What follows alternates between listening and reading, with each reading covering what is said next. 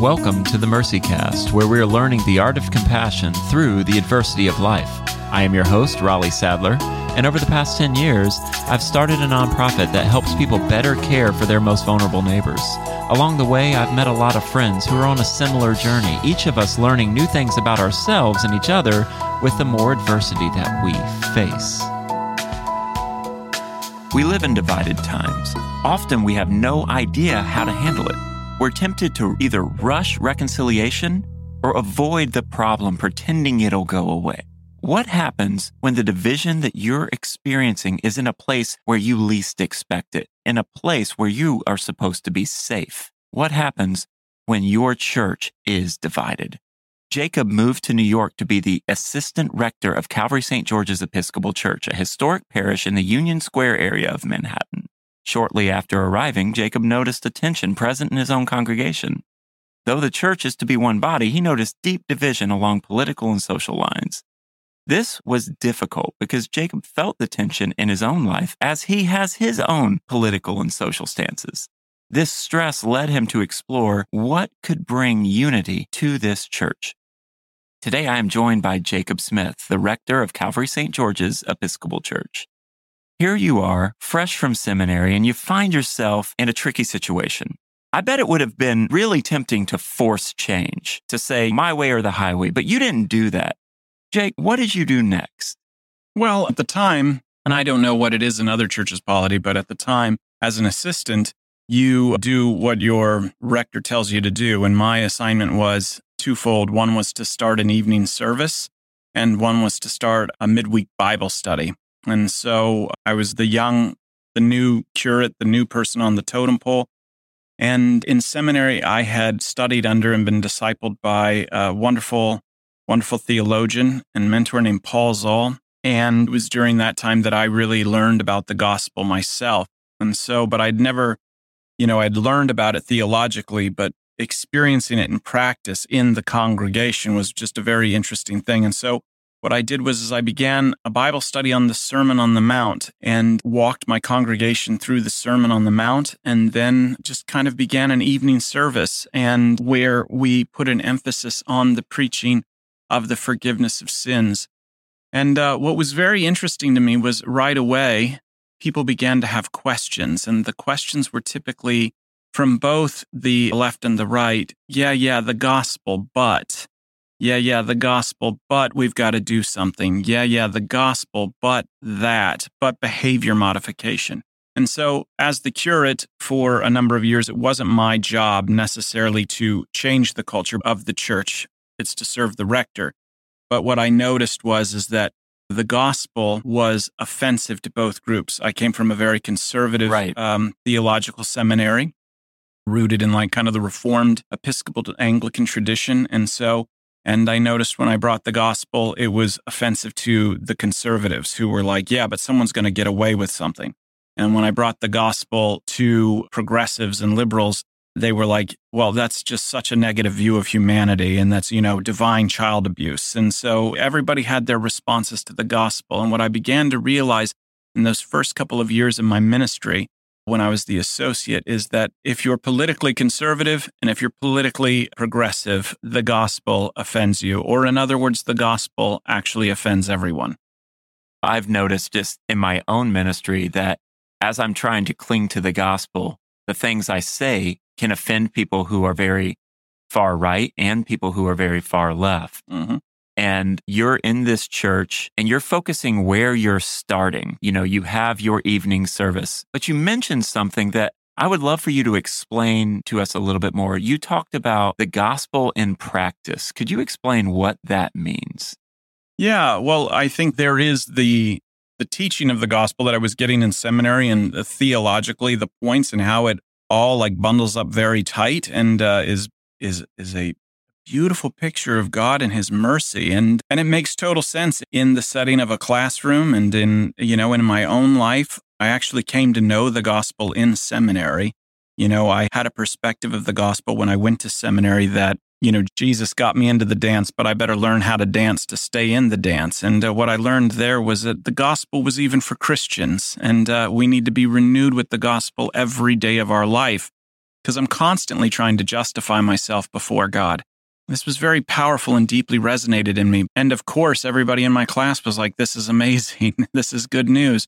But now we are in a parish with real people, and the stakes are very high. And so, everybody has their positions and everybody has their claims. And so how does this work now in light of real people, real issues, real problems? No longer theories and essays, but actual flesh and blood folks who have their convictions.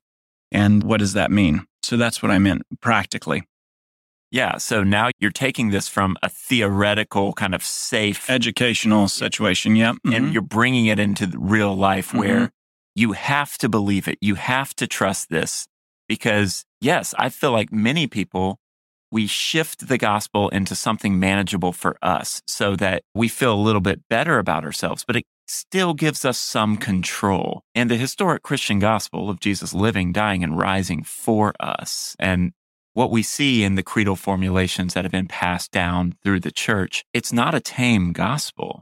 And so you are coming into this in many ways as a vulnerable person, because when I graduated seminary, I think I still thought Christians were nice people. I still thought people of faith, and I'm not saying they're the worst, but I'm saying that on our own, we make a lot of mistakes and we hurt a lot of people, and we've been hurt by a lot of people. And many who listen to this podcast have experienced church hurt or spiritual trauma. And so for us, when we hear about division in a church, it can be hard. It can bring us back to something that we experienced negatively. And so here you are coming as a young minister. Would you say during that time you were idealistic? And if you were idealistic, what happened a few months down the road? Yeah, definitely I was idealistic. And I would say when I first came in, and I thought everybody was going to glom to this and I was going to be the coolest person in New York City and all of those things. And it just doesn't work out because, what the gospel ultimately says is it's not a message of do, it's a message of done. And it's been done in Jesus. And a lot of people who come to New York City and are attracted to New York City are do kind of folks. And in the Christian circles, it's do it for Jesus. And so I think what happened to bust my idealism was life and how it actually plays out, and actually dealing with people who would quote scripture verses at me out of context, work out your faith in fear and trembling. They don't ever say the second part, it's God's will to work this through you, or, we'll all stand before the judgment seat of Christ. Indeed. But the only reason why Paul would say that is because he's been covered in the righteousness of Jesus, not because he's standing in his own works. And so these little things, and so it began to play out. And eventually in 2012, I became the priest in charge. And in 2017, I became the rector of the parish. But in that time, I think it was just life. And what happened is that the gospel, all the more working this out in parish, became less and less theory and more of the very life preserver and life raft that I need to cling to. And that would keep me sane. Because I think a lot of ministers, they take the gospel and they hear this good news of the blood of Jesus. And this is exactly what happened to me. And I see it as a means to an end. So this message is going to be the means to my end to a successful, cool church. This is going to be the means to my end to something or other. And what we begin to discover through life, and something that we're continually learning, is that the gospel is not a means to your end. The gospel is actually an end to itself. This is why St. Paul would later say, it's no longer I who live, but Christ who lives in me. And the life I live now by faith in the Son of God. And so that is what began to play out in me, is that I had to it began to be pulled from me by God through many deaths and resurrections every single day, this idea that it's a means to an end. I've been now in New York City for 17 years, and that's still being played out every day of my life, death and resurrection, as God continues to pry my plans out of my hands, and he begins to pry other people in my congregation's plans out of their hands.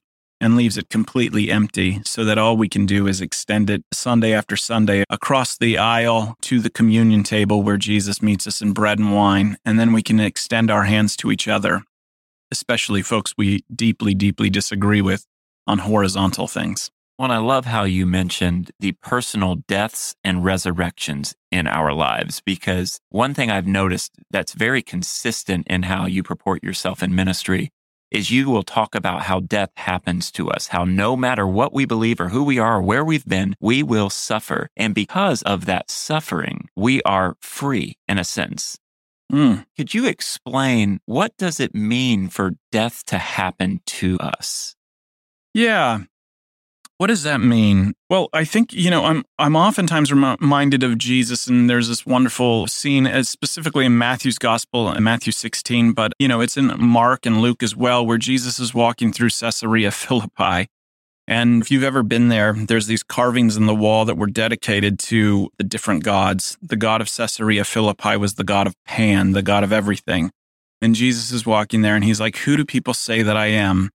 And then he says, and they're like, "Oh, some say you're this, some say you're that." And then he's like, "Well, who do you say that I am?" And Peter says, "You are the Christ, the Son of the living God." And then Jesus goes on to say, after he rebukes Peter a few verses later, he says, "If any person want to follow me, let them take up their cross." And that is crazy talk. Nobody chooses a cross. A cross is flung on your back, and it is the situation in life that you are given where it seems like there's no way out except for the voice of God coming to you that says, "I forgive you, I love you, and I will never leave you or forsake you."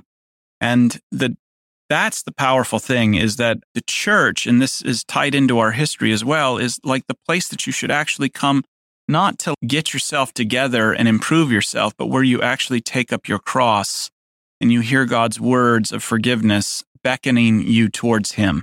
And I think this is a big reason that you and I became friends. This is also a reason that we have partnered in different ways, because Let My People Go, we want to empower local churches to fight human trafficking by loving those most vulnerable. Mm-hmm. And one of the things I live by is this idea that God motivates vulnerable people like you and me to love other vulnerable people by becoming vulnerable for us. And so really understanding that the things that we may hate about ourselves, that we don't want to accept, the things that we want to deny, are the things that actually qualify us to care for our neighbor. It's that death that consistently happens to us. And that's why I loved that in 2016, I was able to launch Let My People Go at Calvary. And in 2019, I was able to launch my book, Vulnerable, at your church, because I love your passion, what's happening at the church, but also the historic aspect, because you probably had people in your church who are kind of living in the past of this is who we were. And what many of us may not know is it was at your church where Alcoholics Anonymous started. And so I would love for you to talk about the historical underpinnings versus kind of what's happening now. Well, I think what's happening now is the fruit of those historical underpinnings. It's the fruit of a lot of prayer throughout time. And we've been around as a parish since 1747. So there's lots of ebbs and flows.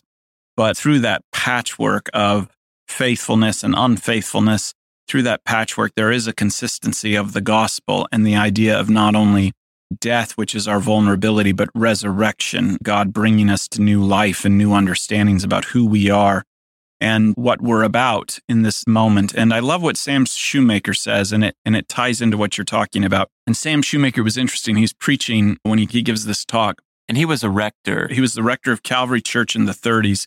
And he is Bill Wilson, who's one of the founders of AA, credits him as the spiritual father of Alcoholics Anonymous and the spiritual father of the 12-step program. And so he's speaking in this time, and, if you know like anything about the 30s and the 40s, there was a lot of higher criticism about the scripture, and it was the beginning of one of the historical quests for Jesus, and everybody was, is God really necessary? And Sam Shoemaker once said, he said, even if God isn't theologically necessary, now Sam Shoemaker believed he was theologically necessary. He said, even if God isn't theologically necessary, he is psychologically necessary, because it is only God who can remove the human off the throne of his heart, aka his ego.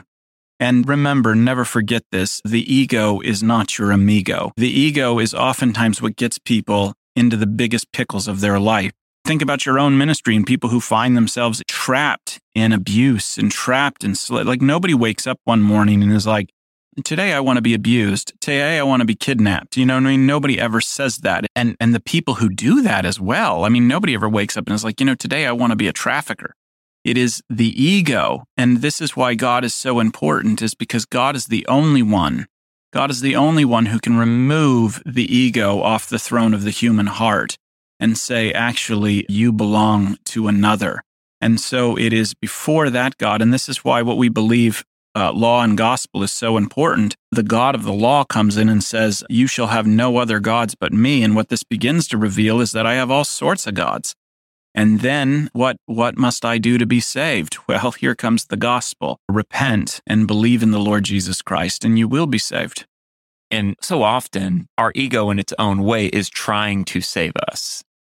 Yeah. It's trying to save us, but it's not empowered to do that. It can't empower what it's trying to do. Yeah, and this is why Jesus says anyone who chooses to save their life will lose it.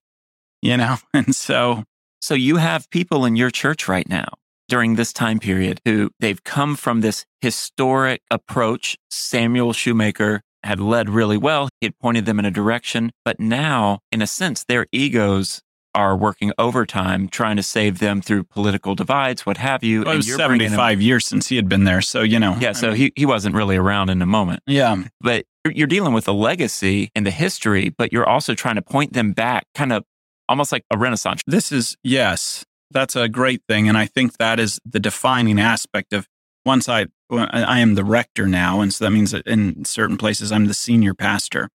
And that is what I see my vocation as now, as the pastor of this church, is to, one, steward the legacy, make sure that it's talked about and that it is broadcast and well known, not just in the church circles, but everywhere we go. And then the other thing is, and this is the thing with Christianity and what it's all about, is that existentially, when people hit crisis, they'll tell you oftentimes if they don't think it's a big deal, they'll tell you just to move on, get over it. Sweep it under the rug. And what this does is that this just creates a mess because sometimes you can't move on. And so in Christianity, we move forward by looking backwards. Now, what do I mean by that? We move forward by looking backwards. This is how the people of God throughout the scriptures have moved forward. This is what in Come Thou Font of Every Blessing. One of the things I love every time we sing that song, I love to put in the bulletin, how many of you actually know what an Ebenezer is? Here I find my Ebenezer. And there's always like one, but most people have no idea. They think Ebenezer Scrooge. An Ebenezer in the Old Testament is an altar that they would build to remind them of what God did. And so you remember Jacob built an altar when he saw the ladder. Israel built an altar whenever they conquered, won a battle or something like that. And it was so that they could look backward to remember that's where God acted in history. And our Ebenezer as Christians is we move forward by looking backward. We look back to the cross and to the shed blood of Jesus, where we were given the assurance and the seal and the completed work of God that says, indeed, you are forgiven. You are the righteousness of God, and nothing, not even what you do or don't do, can separate you from the love of God, which is in Christ Jesus our Lord. So we move forward by looking backward. And that's my job as a pastor, is to take all of these people and not only just steward the legacy of the church, which is rooted in law and gospel, but to take them back to the cross, the real deal, and in flesh and blood, and take them back there, and so that we might move forward as a redeemed congregation, people not standing on their own 2 feet, but on their knees, looking back at that cross. And so therefore, then it manifests itself looking backwards into a redeemed future and how we handle our neighbor horizontally. And that can manifest itself in different political positions, but it tends to be one of care, one of conviction, and one of concern. And you talk about how redemption fuels this drive to love your neighbor. Yeah. And one thing that I love about your church is historically, it's always been a place that didn't just focus on one element. I think sometimes we can truncate the gospel, and it's very easy to just see it through one lens. Like, will focus solely on the proclamation of the gospel, Yeah. not the demonstration of the gospel. But you, as you have been preaching the gospel, you're also seeing the gospel hit other people in different ways. And it's not just spiritual, but like it's a holistic gospel. It's a holistic redemption. This idea of being bought back from slavery, this idea of being bought for freedom, for something new. And so what does that look like since you have been rector? What does it look like to see this holistic change? That's a great question. And let me tell you, if you are in ministry and you actually believe people are free, your entire ministry is about putting them in shackles because you're worried they're going to do something. You're worried that they're going to listen. People are doing things and they're not telling you. And so if you realize that people are actually bound and the people coming through your church are bound, then your ministry becomes about setting them free with the gospel of Jesus. And how this manifests itself typically is in real, genuine acts of service, a real heart for people.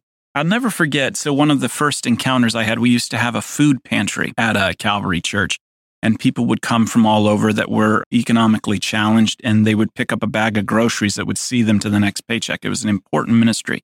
And I remember and that was one of the areas that I kind of oversaw on Thursdays. It had a wonderful volunteer team, but it was something that I oversaw as the pastoral presence. And I remember I saw a new person there and I was like, hey, what brings you here? And they were like, oh my gosh, Reverend, if you knew what I did.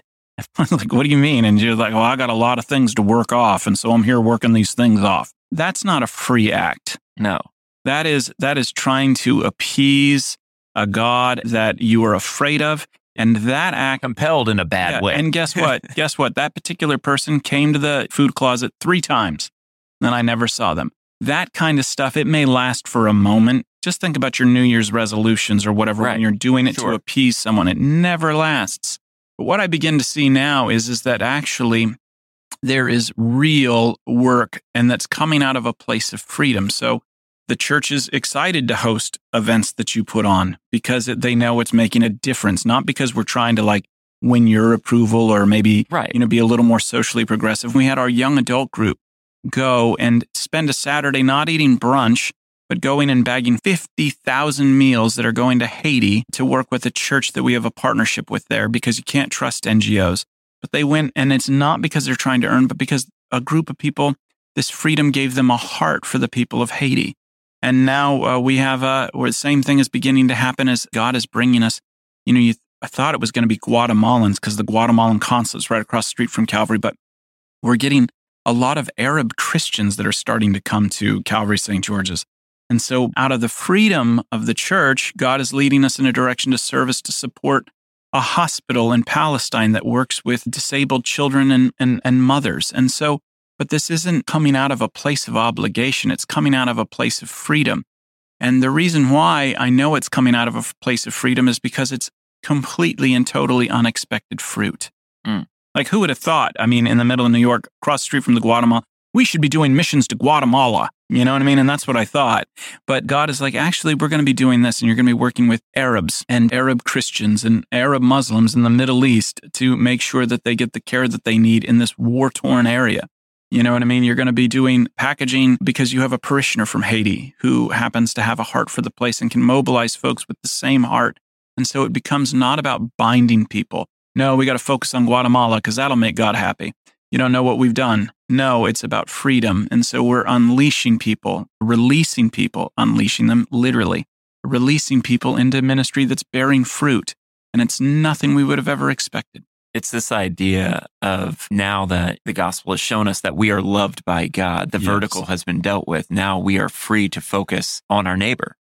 Yes, absolutely. And, that's an interesting thing because on a number of levels, on a number of issues, I always tell people that politically or socially, politically on a number of things, economically, I'm Halloween, but socially, I'm All Saints Day, and so, but that has brought a diverse crowd of folks. And we have a lot of people who are coming with all sorts of issues and from all sorts of various political backgrounds. And I always ask, why would you come to Calvary St. George's, both to conservatives and liberals? And they all say, I've heard a promise.